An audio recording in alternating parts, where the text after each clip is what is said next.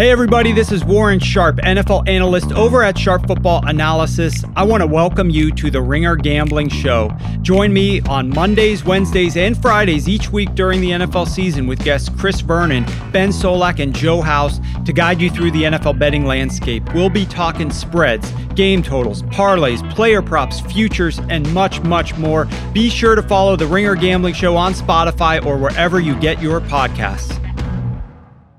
It's New York, New York, presented by FanDuel.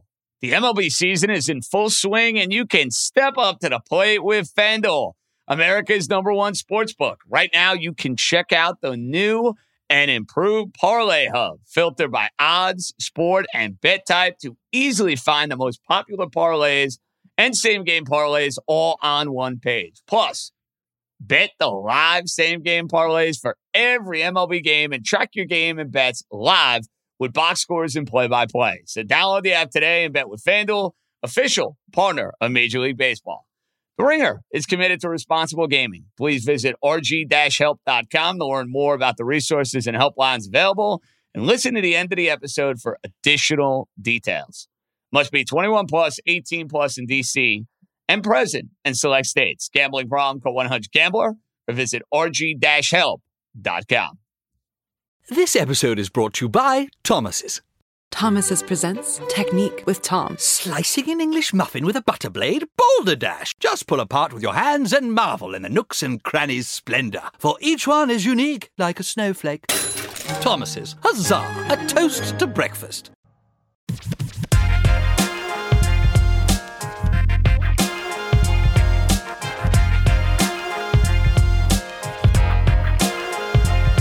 Alrighty, let's roll, baby. Welcome in Labor Day weekend edition of New York, New York with yours truly, JJ John Jastrzemski, right here on the Ringer Podcast Network. I hope everybody enjoyed their Labor Day weekend festivities. I hope you guys are ready to kick off September with an absolute bang. I know it is going to be a very, very busy month for all of us around here. And even though it's a holiday weekend, we suck it up. We work. That's what we do around here. We ain't taking any days off until after the Super Bowl because that's how I roll. That's what we do, and we take it from there. Now, we talked about this Friday's pod. This was supposed to be the weekend in which the New York teams got fat on teams that are putrid, miserable, whatever adjective you want to use to describe the Baltimore Orioles and to describe the Washington Nationals after they made all those trades since the trade deadline. Two miserable teams, two rotten teams, two teams you need to pound. Well, one team in New York City was able to do exactly that, even though it wasn't pretty by any means. Wins are wins. The other team in town, let's call it like it is. They are lucky they did not get swept over the course of this weekend. That, of course, is the New York Yankees after losing 2 out of 3 to the Baltimore Orioles after a disgusting, disgusting loss on Sunday. A troubling loss in more ways than one. Think about this weekend. Think about how much you-know-what hit the fan for the Yankees. Saturday, Chapman continues to have these ups, these downs. You can't trust him. You have no faith in him. You have no confidence in him. But would it kill the Yankees to score a couple of runs against the worst pitching staff in all of baseball? They did none of that. Basically scored some extra inning runs on Friday. Saturday did zilch. They get no hit for 6 innings. And then on Sunday, all right, Gary Sanchez does his part. But when the Yankees need to score runs in the later innings of these games, they can't do it. So you got all that going on. Yankee offense, MIA, non-existent. Number 2, Sunday's game and the feel and the emotions of Sunday's game really changed the minute Gleyber Torres had a mishap over at shortstop. We've talked about Gleyber's defense. It has been a hot button issue on this show. It is something that Yankee fans have circled basically throughout the course of this year. Got to call it like it is. Gleyber's defense has been unacceptable. It has not been good enough. He ends up making a misplay, makes an error, The Orioles hit a 2-run homer, 2 extra runs score. Instead of the Yankees having a nice, cushy, comfortable lead after Gary Sanchez hits the 3-run homer, they're only up 3. Oh, it's a 2-run homer, but that's besides the point. Sanchez has his monster day, 6 RBIs. You got a 3-run lead in the 7th inning. Gleyber's defense is a major issue. And I got news for Aaron Boone and the Yankees. If they are playing games at the end of this year where they have a lead in the 7th and the 8th and the 9th inning, I don't give a rat's ass about Gleyber Torres and his feelings. Get his ass out of the game and put Andrew Velazquez or Tyler Wade at shortstop. I'm not advocating that the Yankees do that on an everyday basis. I am absolutely advocating that they do that at the end of these games. Gleyber's defense stinks. I have no faith, I have no trust, I have no confidence in his ability to make routine plays. I'm sorry, I just don't. Then you get to Andrew Heaney. And I understand Aaron Boone got tossed from this game and was all fed up and ticked off at the umpires, rightfully so, might I add. He's still calling the shots, I got to assume, from the tunnel. He's communicating with his bench coach. Who in their right mind, when you are trying to win games, you're in a tight race for the wild card, trying to lock up not only a spot, but lock up that home game. How are you giving Andrew freaking Heaney as much leash as you gave him in the top half of the 7th inning? And I don't want to hear about the Loaisiga injury. Not yet, at least. We'll get to that and what a blow it is for the Yankees. But I don't want to hear about that when I see Chad Green come in against the middle of the order later in the game. Peralta was able to pitch. You brought him in when you got into trouble. Why is Andrew Heaney getting that spot in a 3-run lead? It's not a 5. It's not a 6. It's not a 7-run lead. It's a 3-run lead, and Heaney's not any good. That is horrific. Heaney stinks, gives up a bunch of runs, allows the Orioles to go and take the lead. And why Andrew Heaney has a roster spot and Luis Gil is down in the minor leagues, that's $1 million question for this podcast. Because I don't have an answer for you. Makes absolutely no sense. And the Yankees got all these games coming up. Gil's rear end better be up on his team, I would say, as soon as Monday. If I were running a team, he'd be up tomorrow. Okay. Yankees lose. It's bad enough they lose 2 out of 3 to the Orioles. Then you get the news with Jonathan Loaisiga. This is a major blow for the Yankees. I'm not sugarcoating this any which way. Jonathan Loaisiga has been the most reliable Yankee reliever all season. It's not even close. He's been more reliable than Green. He's been much more reliable than Chapman. And he's basically been able to fill whatever role Aaron Boone has needed him in. Multiple innings, middle relief, late inning relief. The guy has been a stud. I'm not a big believer in WAR. I think it's a little bit overrated, quite frankly, as a statistic. And I know a lot of the sabermetrics guys and the stat geeks listening to this podcast are going to be vomiting by me saying that. Too freaking bad. I do think it's an overrated stat. The idea that Ben Zobrist can be the best player in baseball because of his WAR, give me a break with that, okay? But for you stat geeks out there who listen to the podcast, he's probably, Loaisiga, what, 3rd, 4th, 5th on a Yankee team? He's been a very valuable commodity, and now he's got some issues with the rotator cuff. His season very much in jeopardy. You almost have to operate like he is not coming back. So what does that mean for the rest of the Yankee bullpen? What it means to me is guys like Peralta and Holmes, they got to step up. Abreu has got to step up. When they get Herman or Severino back, Michael King, these are guys they're going to have to be slotted now into that high sort of leverage role within the bullpen because you lost your best guy. You know what else would help? Aroldis Chapman and Chad Green stepping up and doing a much better job. Rotten weekend for the Yankees. And here's the bad news. The Red Sox won 2 out of 3.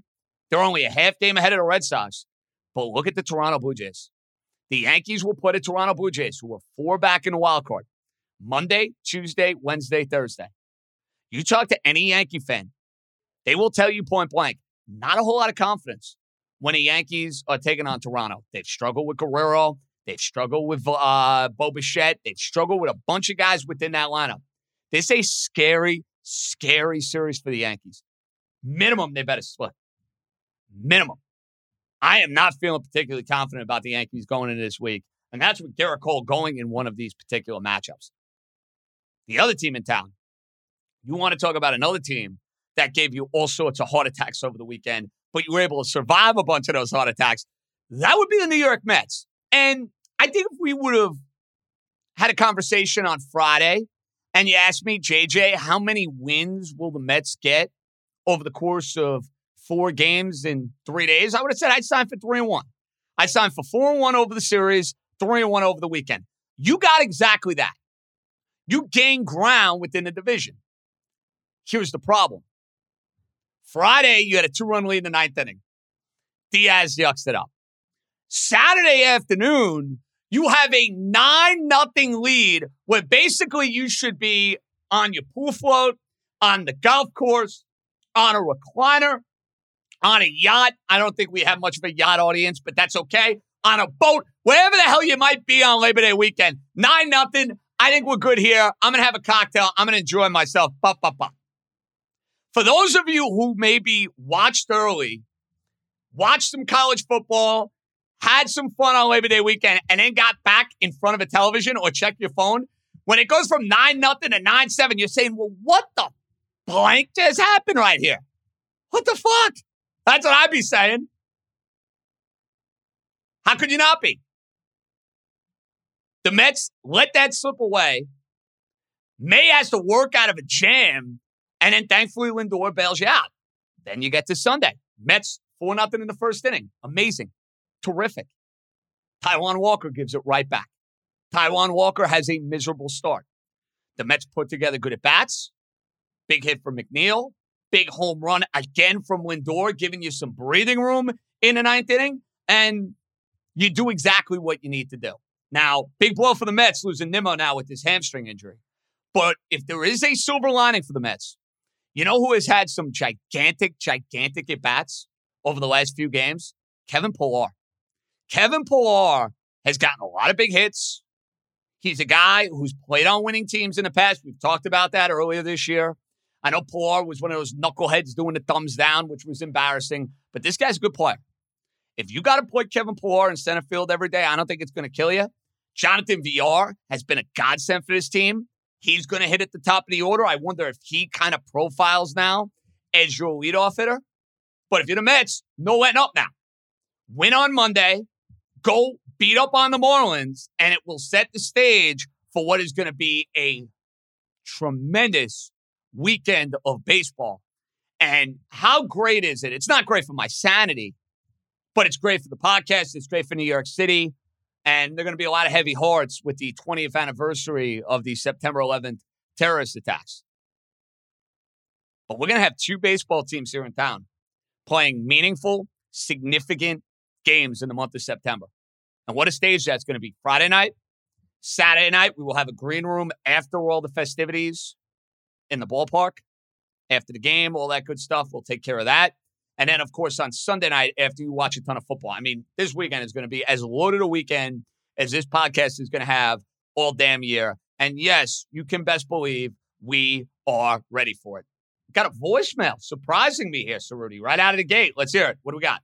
Hey, JJ, this is Eric from Syracuse, and just got done watching that disgusting game at the Turning Stone Casino, a place I'm sure you spent a little bit of your time in Syracuse. At least I'm up in the poker room right now, so that's something. But just a couple big picture things. Number one, Toronto just came off a sweep of Oakland, and they're coming in next, and they're red hot. And Toronto's team is going to zoom past the Yankees, playing them 7 times head-to-head. They still have 10 against Baltimore and 6 against the Twins.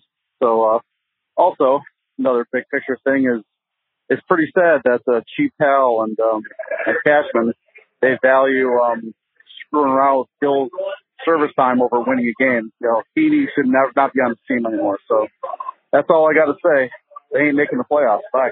I'm not willing to go that far. I know Bill from Los Angeles was texting Jacko and I this exact fact that you alluded to. Toronto with the head-to-head matchups with the Yankees. Toronto with all the games they have remaining against the Baltimore Orioles. And I understand they're dangerous.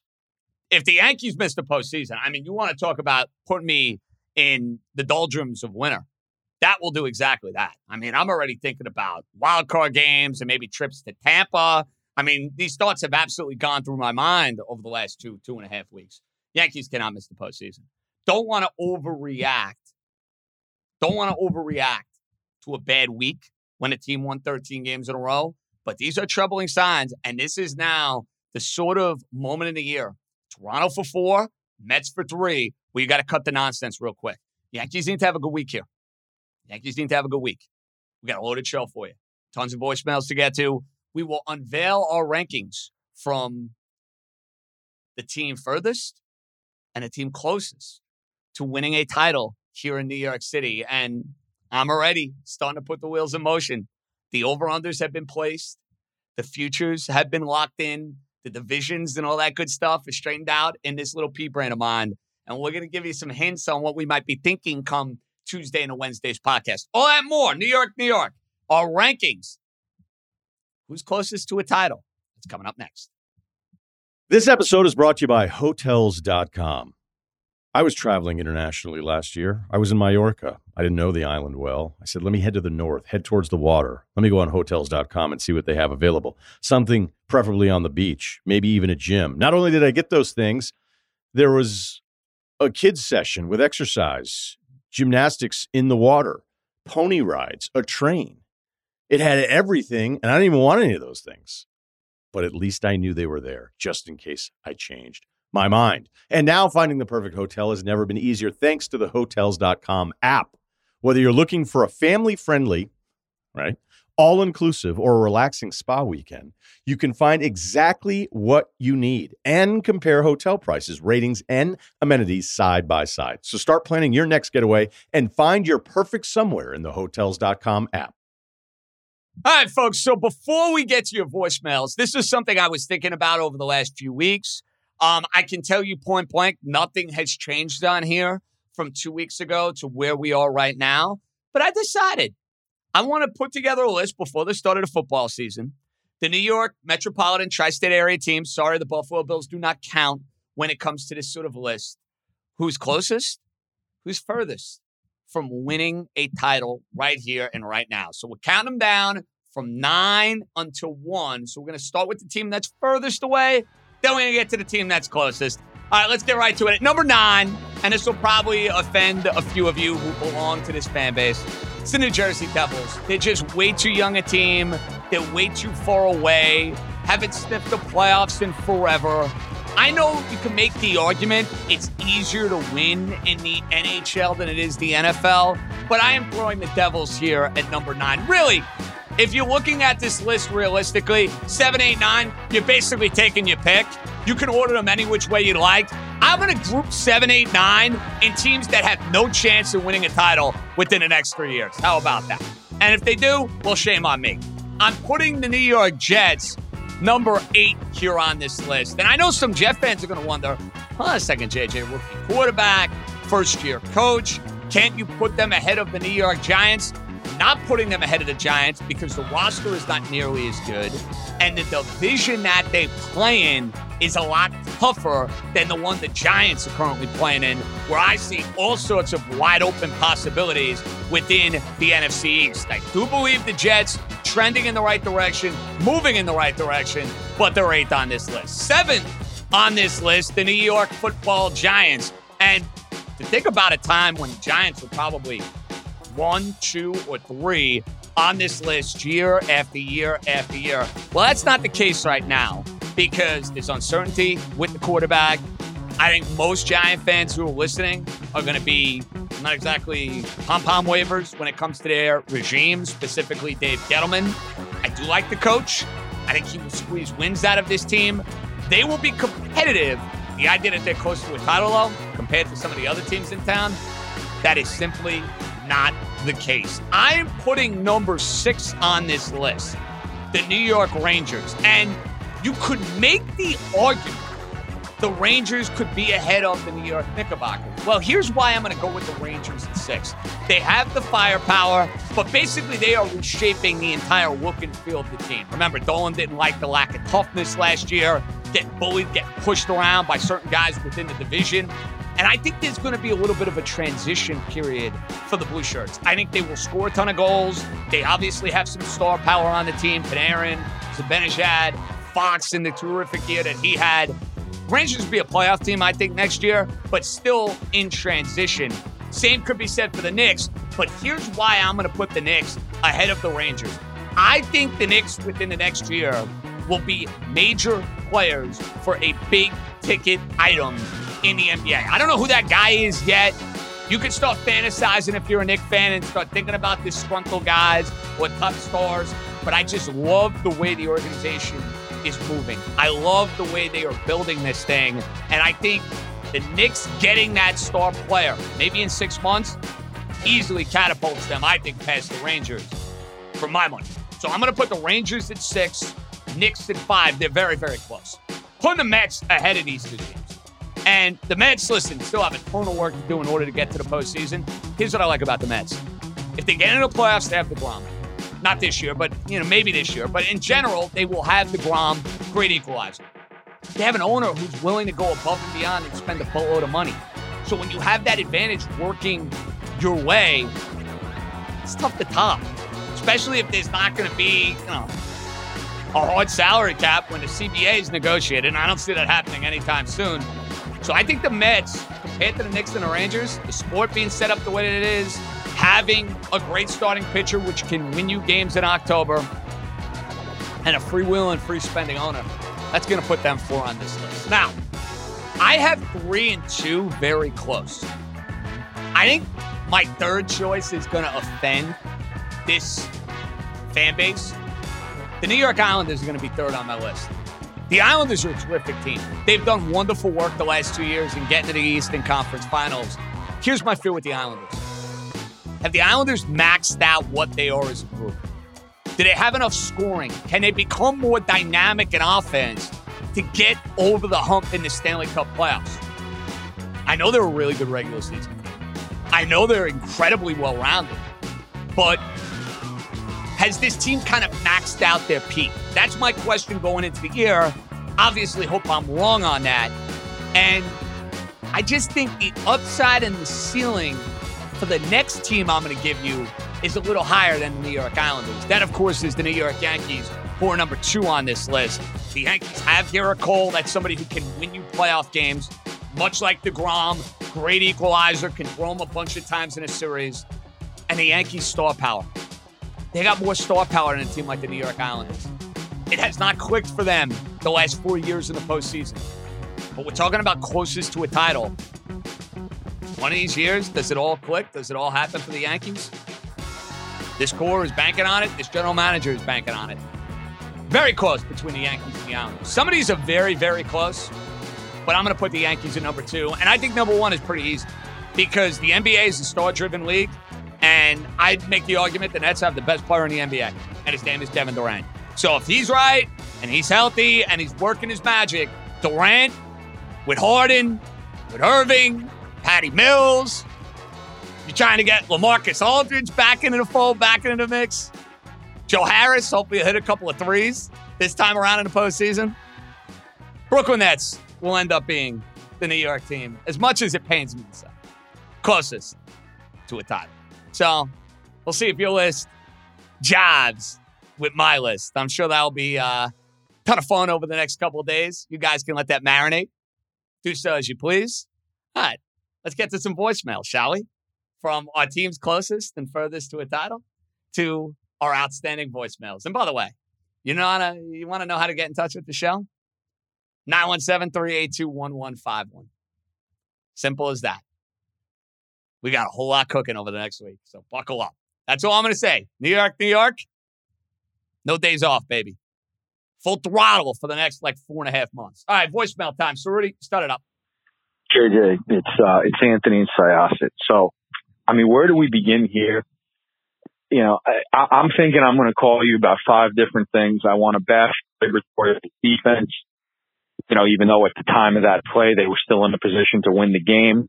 I'm checking the out-of-town scoreboard. I see the Cleveland's up and Boston starts creeping back even, as the Warriors begin dinking and dunking.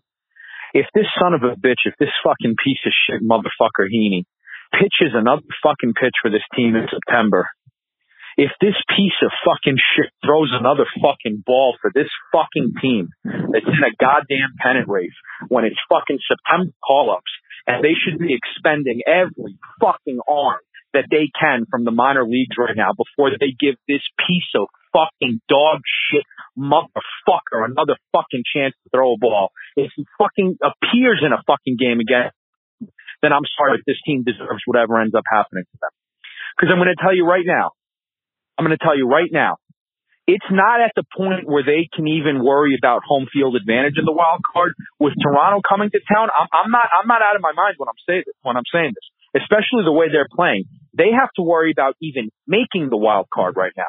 Boston has their own fucking problems, and you can tell Bill in LA that too. As I see fucking Dahlbeck boot another fucking ball, this time at third base. They don't with that fucking motherfucker piece of shit over on that side. But I'm going to tell you right now, dude, this is going to be a tricky week with Toronto coming to town. I'll take a split. I'll sign for that right now, especially the way this bullpen is. And Michael Kay, who I know is your boy, do me a favor, Michael Kay. Call the fucking game. Don't worry about making your fucking, signature WrestleMania type quotes just in case there's a big play and they're replaying it again on the Yes Network in the fucking years to come. Just call the fucking game, all right? The guy's worried about a goddamn home run to tie the game when the Orioles just dinked and dunked their way to fucking score 5 unanswered runs. Please, can the Yankees dink and dunk once in a while, or is everything a fucking home run? Enough. Anthony and Syosset coming out hot right out of the gate. I don't even know where to begin with Anthony and Syosset, so I'm going to take it here. I have great respect for the Toronto Blue Jays. I think they're a dangerous team. I think they're a very talented team. They're a team that's given the Yankees a very hard time over the last few years. The first goal for this team remains the same. Get into the playoffs. I don't want to hear from the Yankees this narrative and this notion that we can basically flush regular season games right down the toilet. You can't approach it that way. I'm sorry. You cannot approach it that way, putting Andrew Heaney in a 3-run game in the top half of the 7th inning. And moving forward, if the Yankees don't have a 5-run lead or a 5-run deficit, Heaney should not be in the game. Leave it at that. Andrew Heaney should not be in a game if that's going to be the case. And why Luis Gil is not up on this team, I have no freaking idea. Because guess what? Whether it's in a rotation or in the bullpen, he's got an arm that plays. He's got arm talent. He needs to be up here immediately. When we do our next podcast on Tuesday, and if Luis Gil is not a Yankee, I'm not going to be happy. Let's put it that way. I'm going to be pretty pissed off. I think I'm in an angry mood now. Yankees lose a couple more games to the Blue Jays, it's going to be 100 times worse. And for what it's worth, I'll sign for a split against Toronto. Right here, right now. I will sign for a split. Who's next? JJ was good, man. Big fan of the show. This is Bryce here, from Harlem, New York. I was really looking forward to the game today, the Yankee game, of course. I know we dropped it yesterday, but I went to a great Greek wedding. It was awesome. It was beautiful. I was like, we can just come back and win today and win the series, and it'll be all good.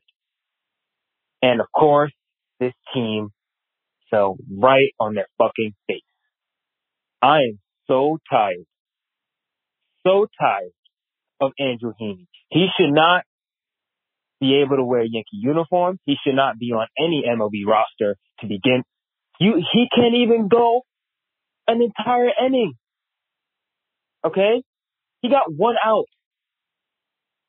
Who in their right mind would send Andrew Heaney out there in a must-win game? This is crunch time. All right? We're fighting to make the playoffs. Okay? I just don't understand it. We got Luis Gil, who's been great for us. He's in the minors right now. And Clark Smith, he's better than Heaney. But I just don't understand it. And with Cashman, they just need to DFA him. They just have to. Okay? I don't care about Cashman's ego. He needs to let all that go. It's okay to make mistakes. Just admit that you were wrong and let Heaney go. He should not be on this team. It doesn't make any sense when we have other capable pitchers who can play instead of him. I don't get it. I really don't.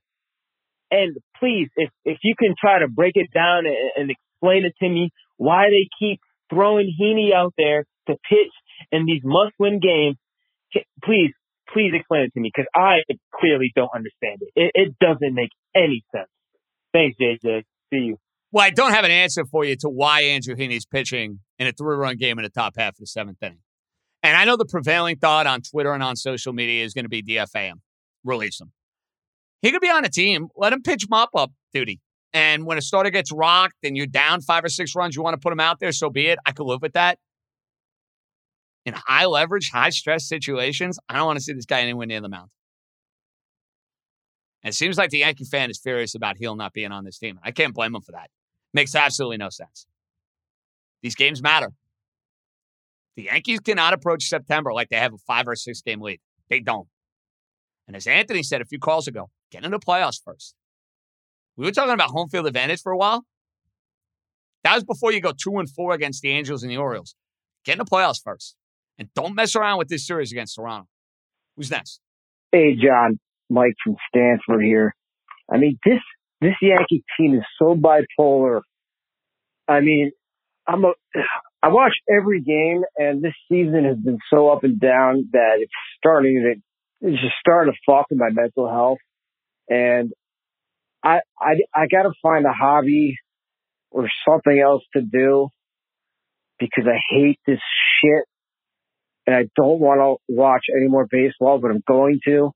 And I have a problem, and I'm an addict, and I need help. And if anyone out there knows the solution to my problems, let me know. I'm okay. But seriously, this sucks. It's been a weird year. You know, it's really been a weird year for both the Yankees and the Mets. And I'm kind of conditioned at this point that it's going to be a roller coaster ride.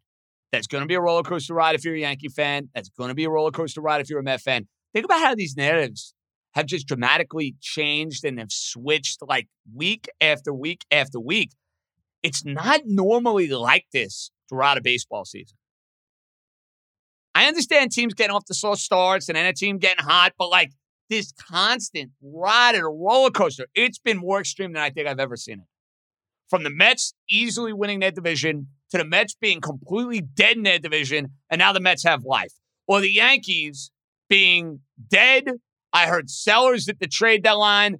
Then the Yankees win 13 in a row, and people are talking about catching and hunting down the Tampa Bay Rays. I think we could stop with that narrative. And now it's like, all right, just get into the playoffs. Another month. Get ready. You're going to hit some highs, and you're going to hit some major lows. That's the way to approach it. 2 to go.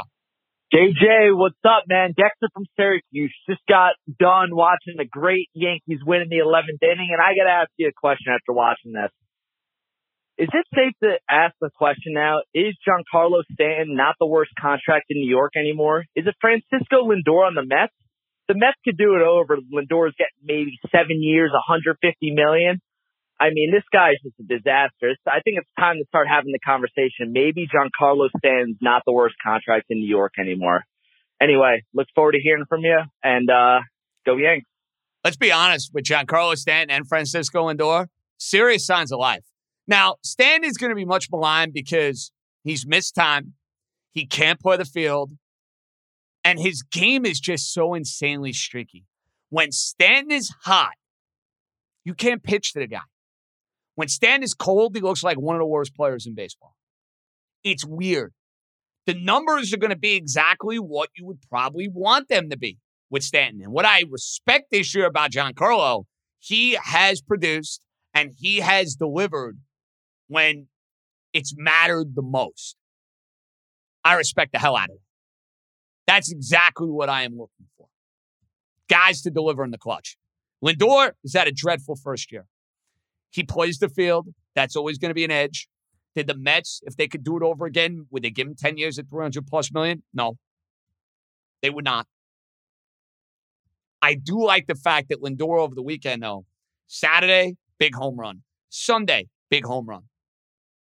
I think you'd feel better about Lindor and where he's at as a Met if he has a big September. No matter what happens here for this team, games that matter for the Mets, if he shows up and has a big month, I think that's exactly the sort of vibes he needs moving forward going into the offseason. Lindor's got to deliver.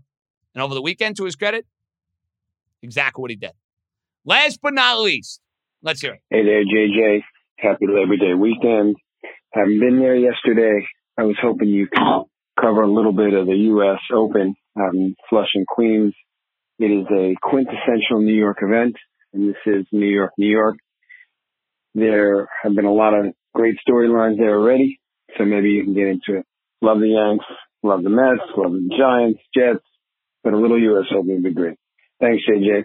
Keep working hard. You're doing great. I appreciate the kind words. I'm not going to fake it. I'm not going to sugarcoat it. I have not been into the tennis at all. I have not really been dialed in at all to the U.S. Open.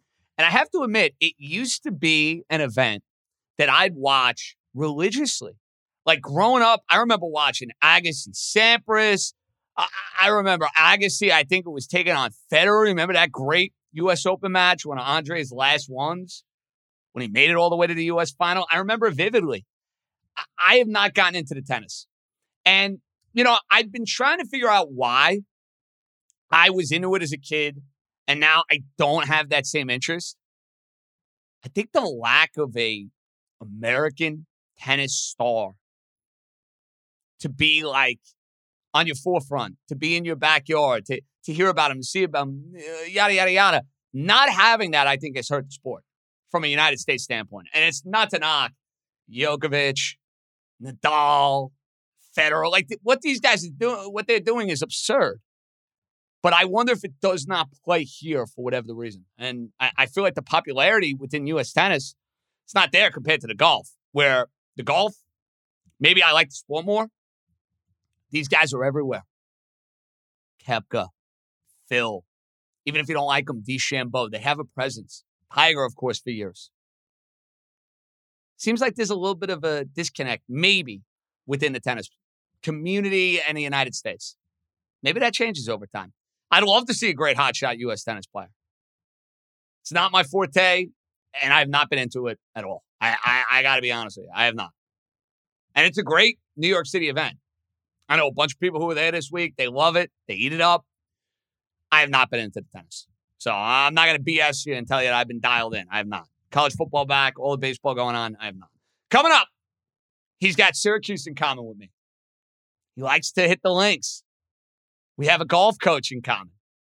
Justin Pugh, the former Giant.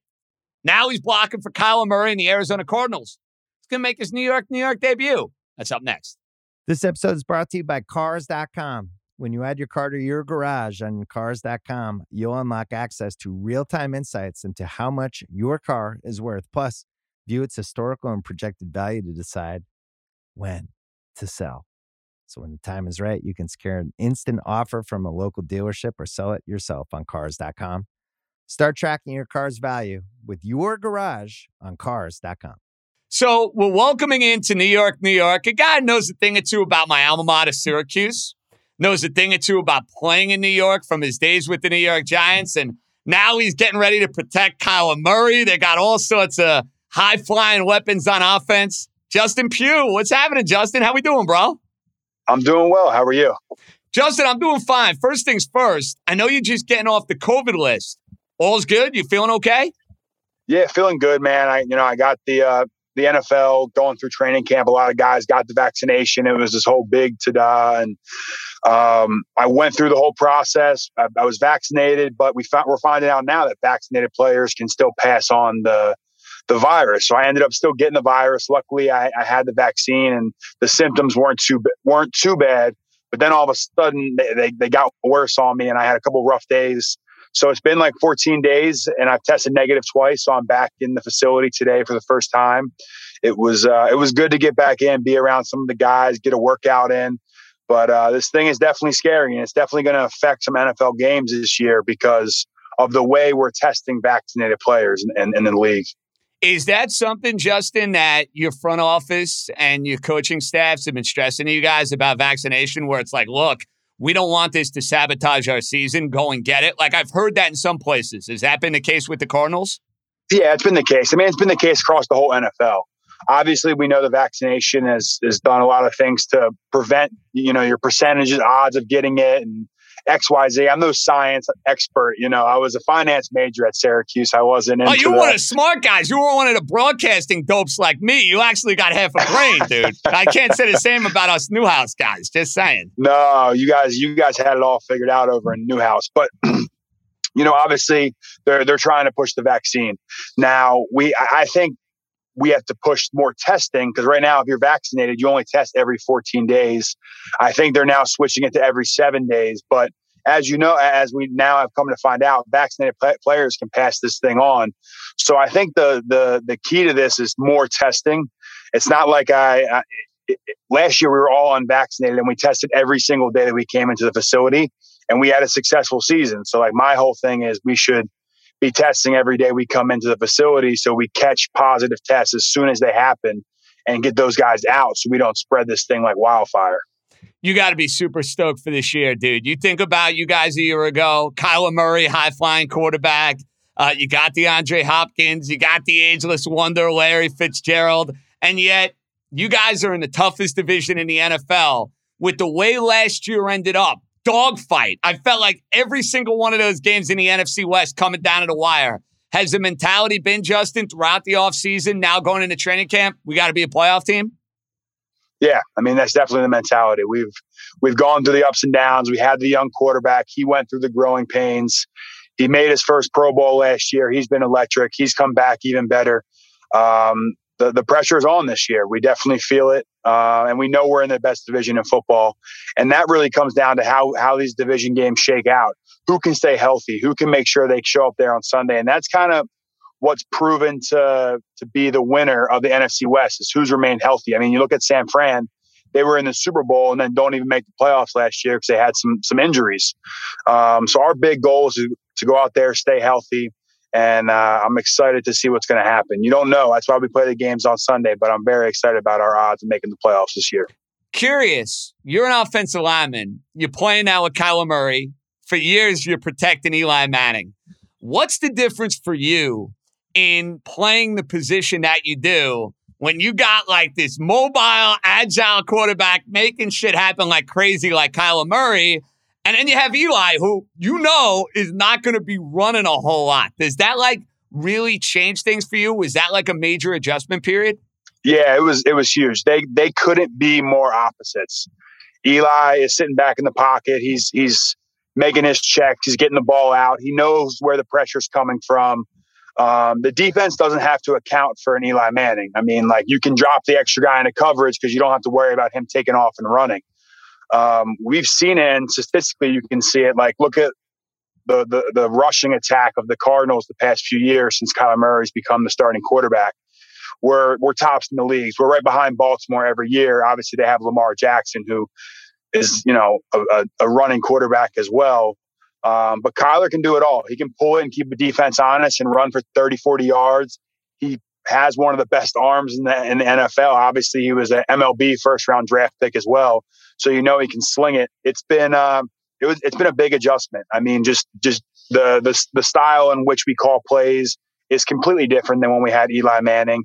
Both great quarterbacks. Obviously, it's just a change with the offensive line. You never really know where Kyler's going to be. I always knew Eli was setting up right behind me. He was going to be in the pocket. He wasn't moving around too much. That's probably like the biggest adjustment I have to make as an offensive lineman. What would you say, Justin's the biggest takeaway you have thinking about your NFL career and playing alongside Eli Manning? This is New York, New York. So that's a name that's, near and dear to the hearts and minds of a whole lot of Giant fans because of those 2 Super Bowls. Biggest lesson from all your years of playing with Eli? How he worked, how he approached the game. I came in as a young player. I was 22 years old coming into the NFL, coming into New York City, which still I look back as some of the best times in my career. I love the Giants, love playing for the Giants, love the city of New York. I'm going to end up back in New York City once it's all said and done. The way he worked, he was the first one in, last one out. I saw what it took to be an NFL MVP style quarterback, Hall of Fame quarterback.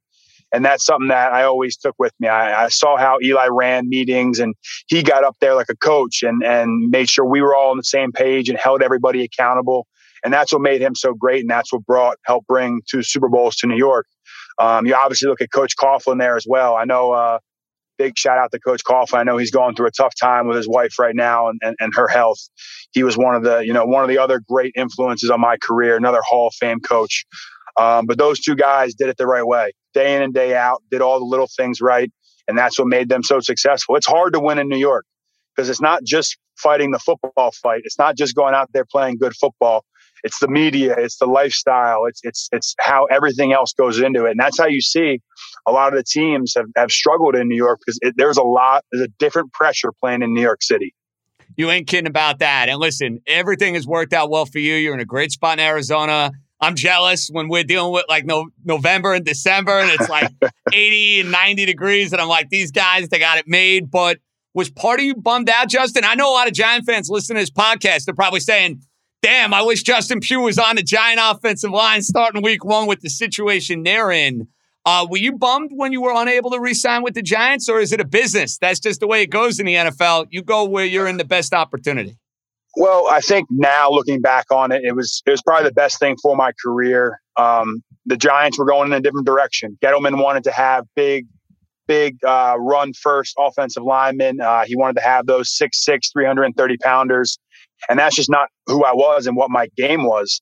I was obviously devastated leaving New York. I always say this, it was like your high school girlfriend. You think it's going to last forever.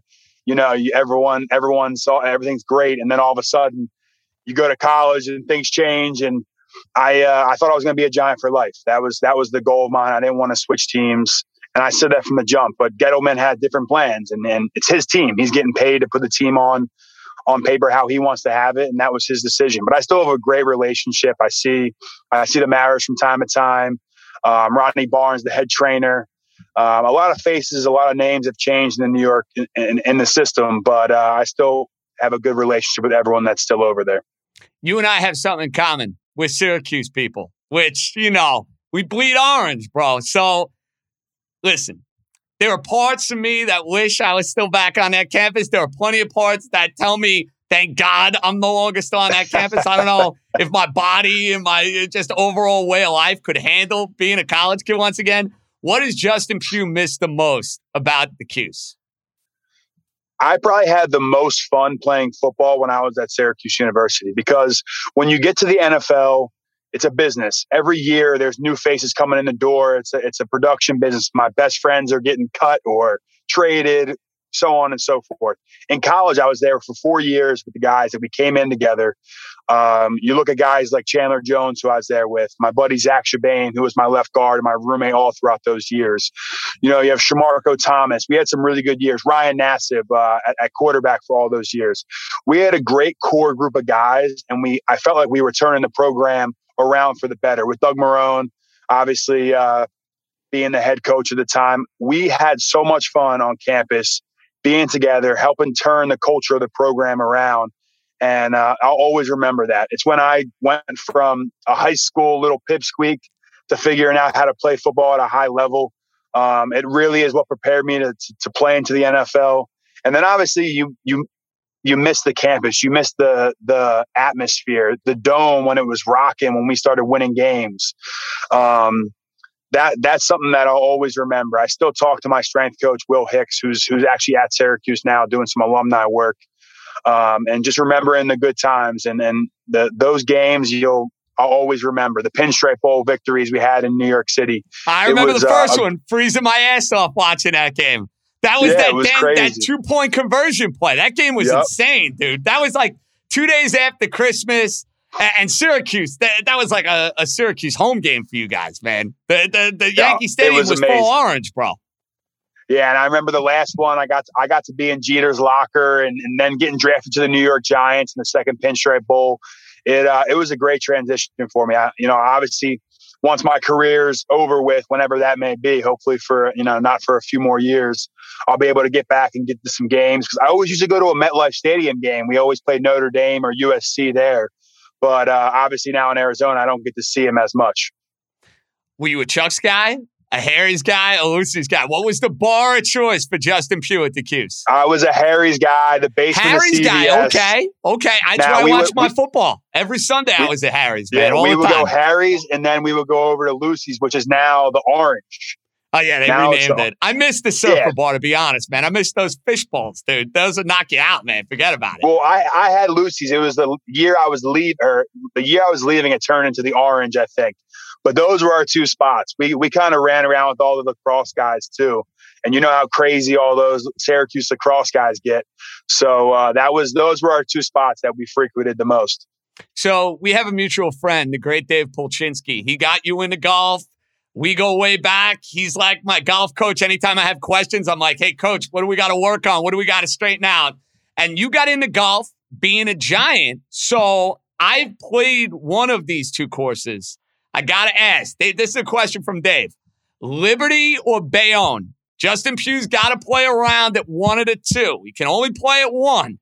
Liberty National or Bayonne? Where you playing? Ooh, that's tough. I will say this, and being an offensive lineman, I like to be in the cart.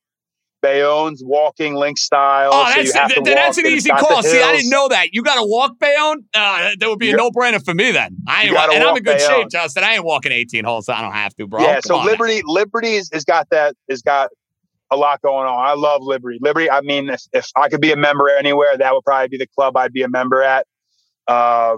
I'd have to go Liberty. That's definitely the winner for me. You and me both. And I found out, and I can't believe you actually played this course because this is my home course. I'm there all the time. You played Silver Lake? I got it here. I got it. You played Silver Lake on Staten Island. That's what Dave told me. I have played, and I shot really well there. I went and played with Dave. Dave would take me wherever.